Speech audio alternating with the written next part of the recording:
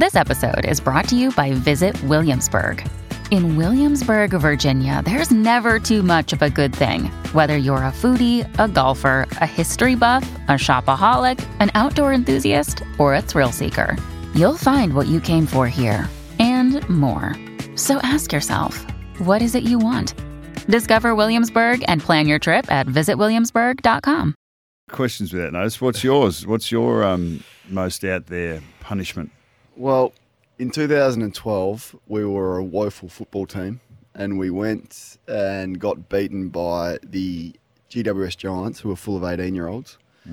And at the conclusion of that game, it was reasonably obvious that Matthew Promise was going to lose his job. I mean, he left the coach's box early, and the cameras went to him, and it was just a really dark and gloomy day for a lot of reasons. By the time we landed back in Adelaide, Matthew Promise had been sacked. It was just one of those brutal, coaching sackings that you get from time to time. So we needed a caretaker coach.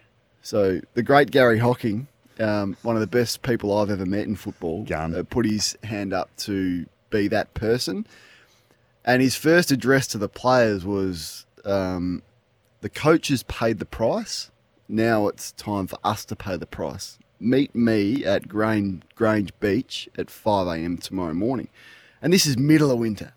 So we've turned up Grange Beach, middle of winter on a Tuesday morning, I think it was. Sea's angry, really angry. It's dark, it's freezing. And you think you're just going to go for a lap of the jetty like you've done before and come back in and get nice and dry. Honestly, Bucks, he had us out there for an hour in doing all sorts of over and unders, swimming around the jetty. You're worried about sharks. Remember Sean Wren participating. He was an assistant coach and got involved. And then after that, got us out. And then in the freezing cold sand, all the stuff you spoke about with the push-ups and arm lifts and all of that. And it only finished. I never thought it was going to finish. It only finished because a teammate of mine, Matthew Thomas, who had no fat on him at all, started to turn purple.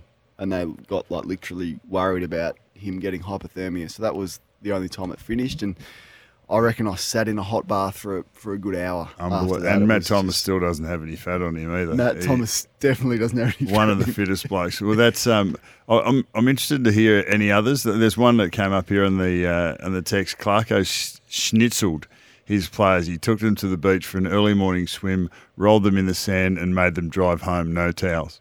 Oh.